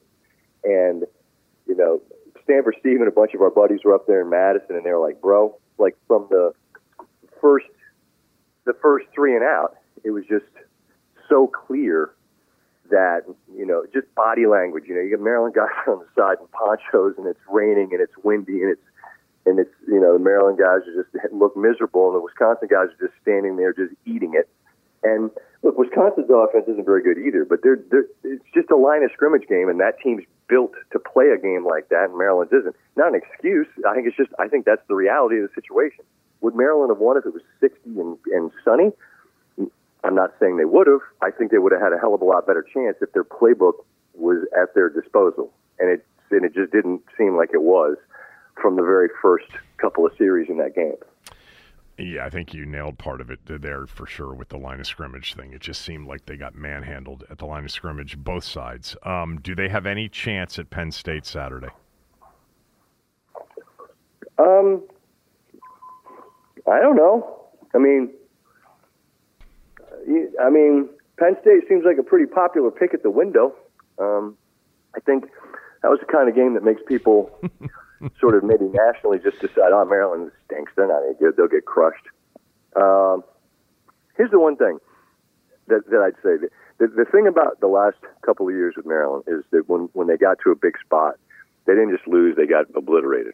And this year at Michigan, We know it was a competitive game. The Purdue game, they lose by 2. The Wisconsin game was the first time they looked not to be on sort of the same kind of field footing, I should say, on the field as their opponent. I think you'd love for it to be competitive into the fourth quarter and have a chance. I guess last week's game is still lingering in my head, and I don't know. But I guess that they'd be competitive in this one because they have been all year. Your reaction to the news last week that Snyder, we think it's the news, that he is selling the team. I think it has to happen for everybody. I don't know if you and I have had this conversation on your show, but I've just wondered forever what could be fun about this at this point for him. Right. What could possibly bring enjoyment out of this when you know how you're viewed in the community, when you don't seem to have allies among the fraternity. And I think ultimately that's it, right? You're one of 32, you're in that group, and so you get to be part of that fraternity.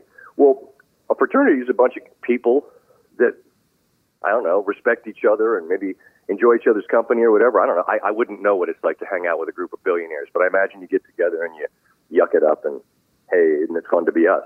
Well, if you're sort of an outsider within that very small subset of the group, I don't know, and your city wants you to sell, and the fan base has gotten to the point where it's dissolved to almost nothing, and you could probably get $7 billion for it, well, then maybe you just call it a day.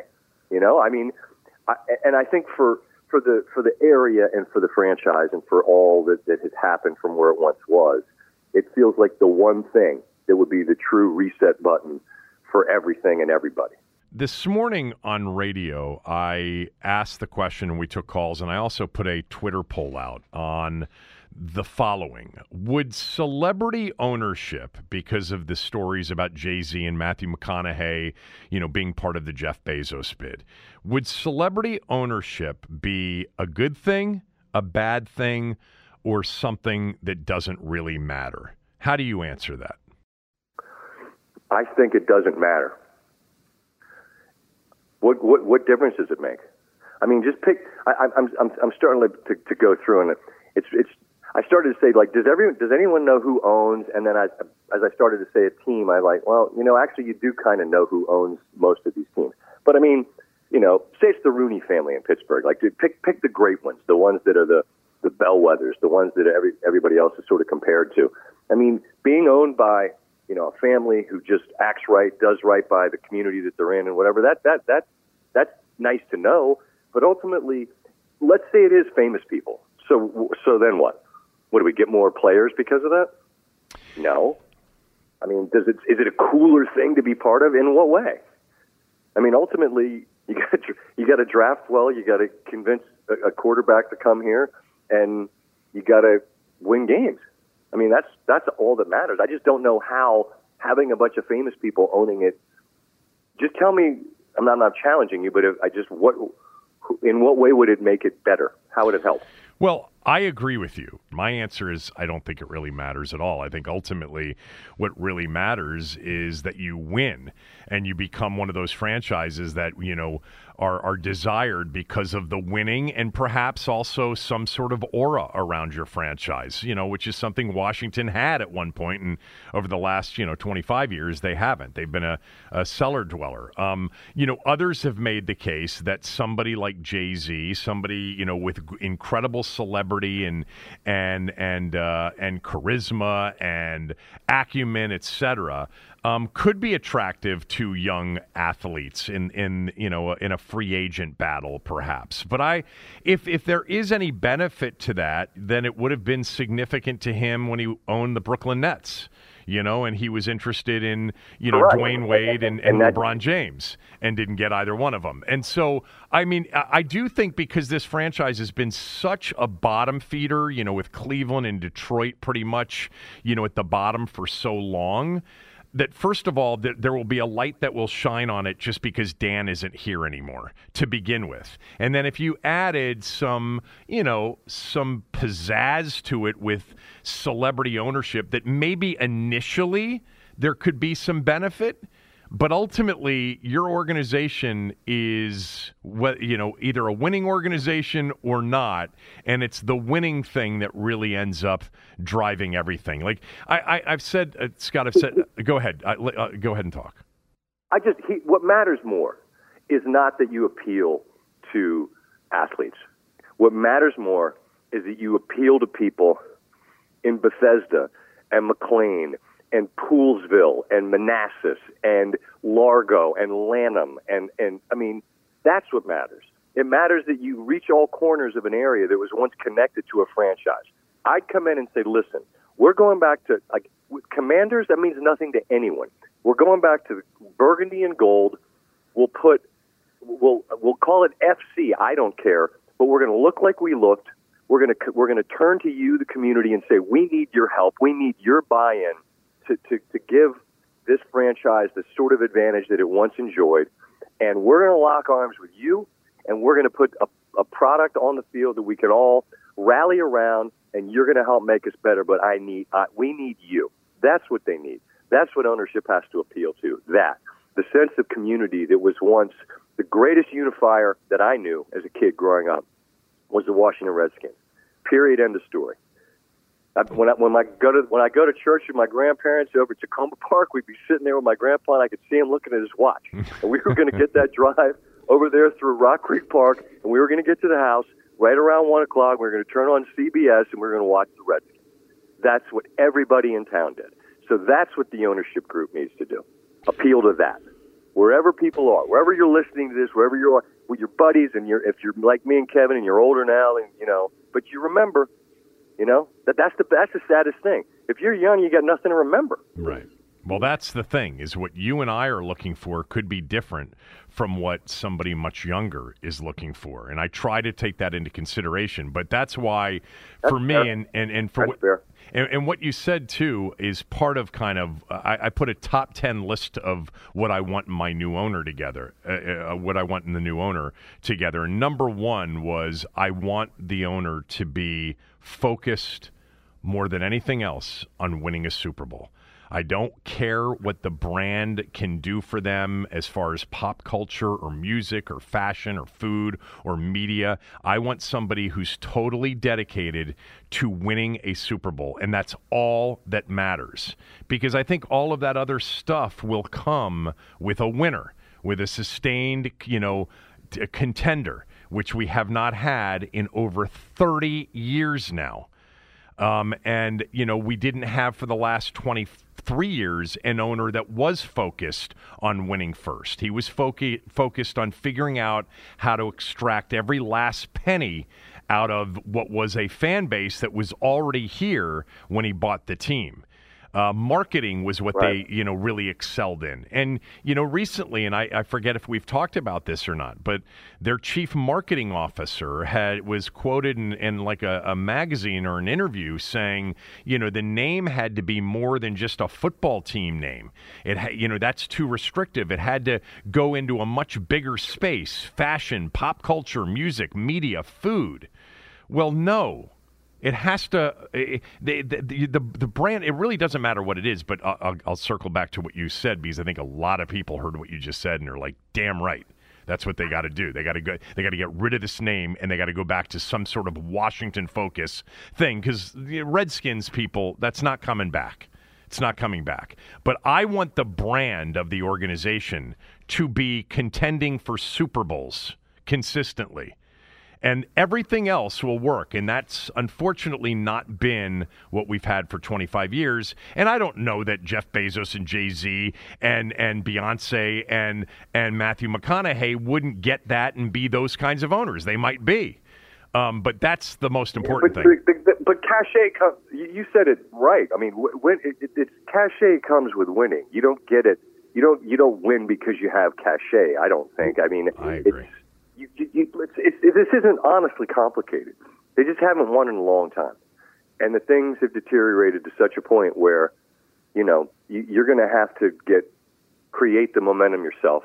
And that's why I think the ownership just appeal to your community, ask for the help, ask for the buy-in, and then it becomes a roll up your sleeves and, do it together kind of. Like, that's the metaphor, If somebody came to me from the new ownership group and said, give me a couple of ideas. Number one would be solely focused on winning a Super Bowl. Number two would be get rid of this name. You didn't buy a brand. This wasn't an existing brand. It's been around for 9-10 months. Nope. Get rid of this name and have the brand be Washington.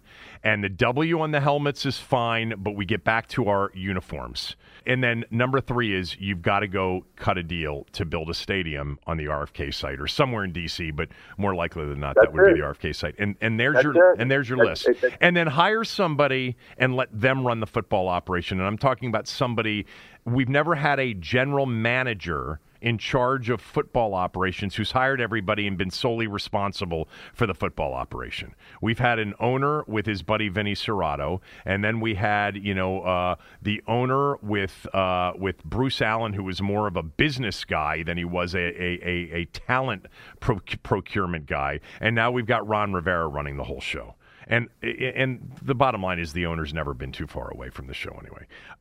What's your Super Bowl pick here at the midway point of the season?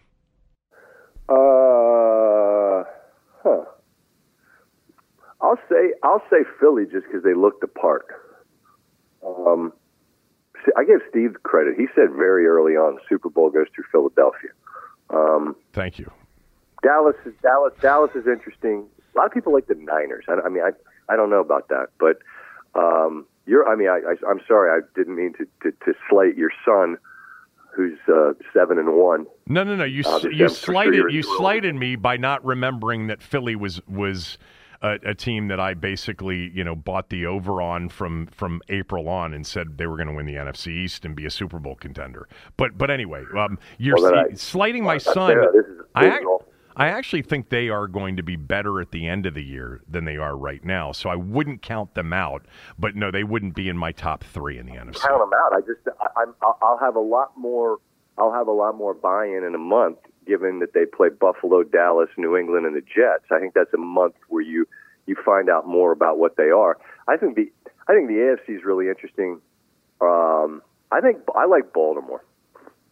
I like their defense. And I know that Lamar Jackson's record in the playoffs hasn't been great, and that's sort of the thing that everyone's waiting to happen. But I just have a feeling that group defensively is going to be an absolute wrecking ball coming out of their bye. Their schedule is really easy, and I don't know, Philly, Baltimore, what the hell? You think Baltimore could go to Buffalo in January or Arrowhead in January and win? Maybe both. They might have to do both. That'd be a really hard thing to do. It's a bold pick. I love Josh Allen watching him play too. I guess maybe it's just the last thing I saw was them lose to the Jets, and now we don't know what his situation is with his arm. I know. And they play Minnesota this week. I'm in the tank. I'm in the tank for Baltimore. I just love how they do it. So maybe I'm closet rooting for them. Don't tell anyone. I think you are. So Philly is definitely in the hunt, but I am one of those people that kind of believes in San Francisco now. I think that if they get it together and they're healthy going into the postseason, I like Jalen Hurts a lot. I mean, I liked him last year, and I like him even more this year. But Garoppolo, as bad as he is, he's always seemed to come up big in a playoff game. When they've needed to have it. Yeah, look, he was a quarterback in a Super Bowl, which, that can always be a little bit, assigning wins and losses to quarterbacks is often a fool's errand. But I just always thought he was better than he was sort of given credit for. People talk about him like he's a bum. I mean, if he was a bum, they wouldn't have been able to get there. All righty. Good job. Appreciate it. Always fun. Hope everybody out there has a nice day.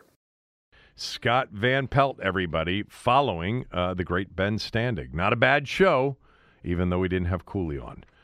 He's in North Dakota. All right, back tomorrow with Tommy. The headlines remind us daily the world is a dangerous place. The elites in charge say everything's fine. Stop noticing. But you know better. And your gut knows that time is short to prepare for a world that is 4 missed meals away from chaos. My Patriot Supply has helped over 3 million families become more self-reliant and is the company Americans trust to prepare. Go to MyPatriotSupply.com and secure their best-selling 3-month emergency food kits. Each contain delicious breakfasts, lunches, and dinners, averaging over 2,000 calories per day. Secure at least one food kit for each family member. For a limited time, save $200, plus get free shipping on all their Ready Hour 3-month emergency food kits. You're not ready if it's not Ready Hour Foods. My Patriot Supply also has solar power generators, water filtration units, biomass stoves, heirloom seeds, and critical survival gear. Shop MyPatriotSupply.com today. MyPatriotSupply.com.